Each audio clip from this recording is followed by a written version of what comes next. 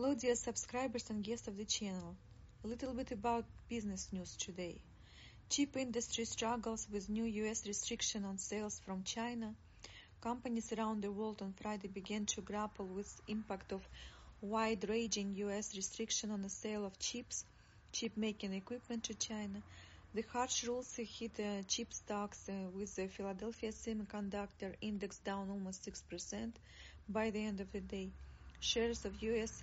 semiconductor equipment maker Lam Research Corp, Applied Materials, and KLA Corp fell more than 4%. Applied Materials said it was evaluating the new rules, while LAM and KLA didn't immediately respond for requests for comment. South Korean memory chip maker SK Hynix said on Friday that it will apply for license under new U.S. export control regulations for equipment to keep its factories operating in China. U.S. official on Friday released an extensive set of rules restricting export from some U.S.-made conductor manufacturing equipment to China, but granting license exception to companies from United States and its allies. SK Hynix is committed to making every effort to obtain U.S. government license, will work closely with Korea government to achieve this. The company said in a statement, quote, "We are also prepared to operate our manufacturing facilities in China smoothly while respecting its international order."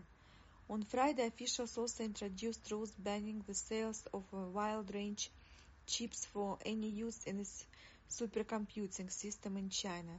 Supercomputers can be used to develop nuclear weapons, other military technologies. U.S. companies NVIDIA Corporation and Advanced Micro Devices said last month they were ordered to stop exporting the top-tier chips to China.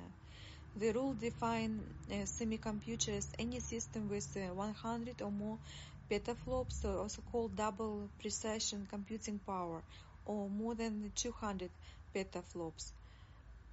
Single precision computing power within an area about 41,600 cubic feet.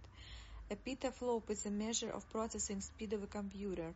NVIDIA, which said last month that rules could affect its current quarter sales of $400 million in China, said on Friday it doesn't expect any further impact on its business. Quote, "These rules impose broader industry controls on processors meeting certain thresholds that we have already been subject to. We don't expect new controls, including restrictions on sale of high-density systems, to have material impact on our business," the company said in a statement. AMD didn't respond to requests for comment, reporting Stephen Nellis in San Francisco and Jane Lee in Oakland. Stay tuned, like, subscribe. Thank you.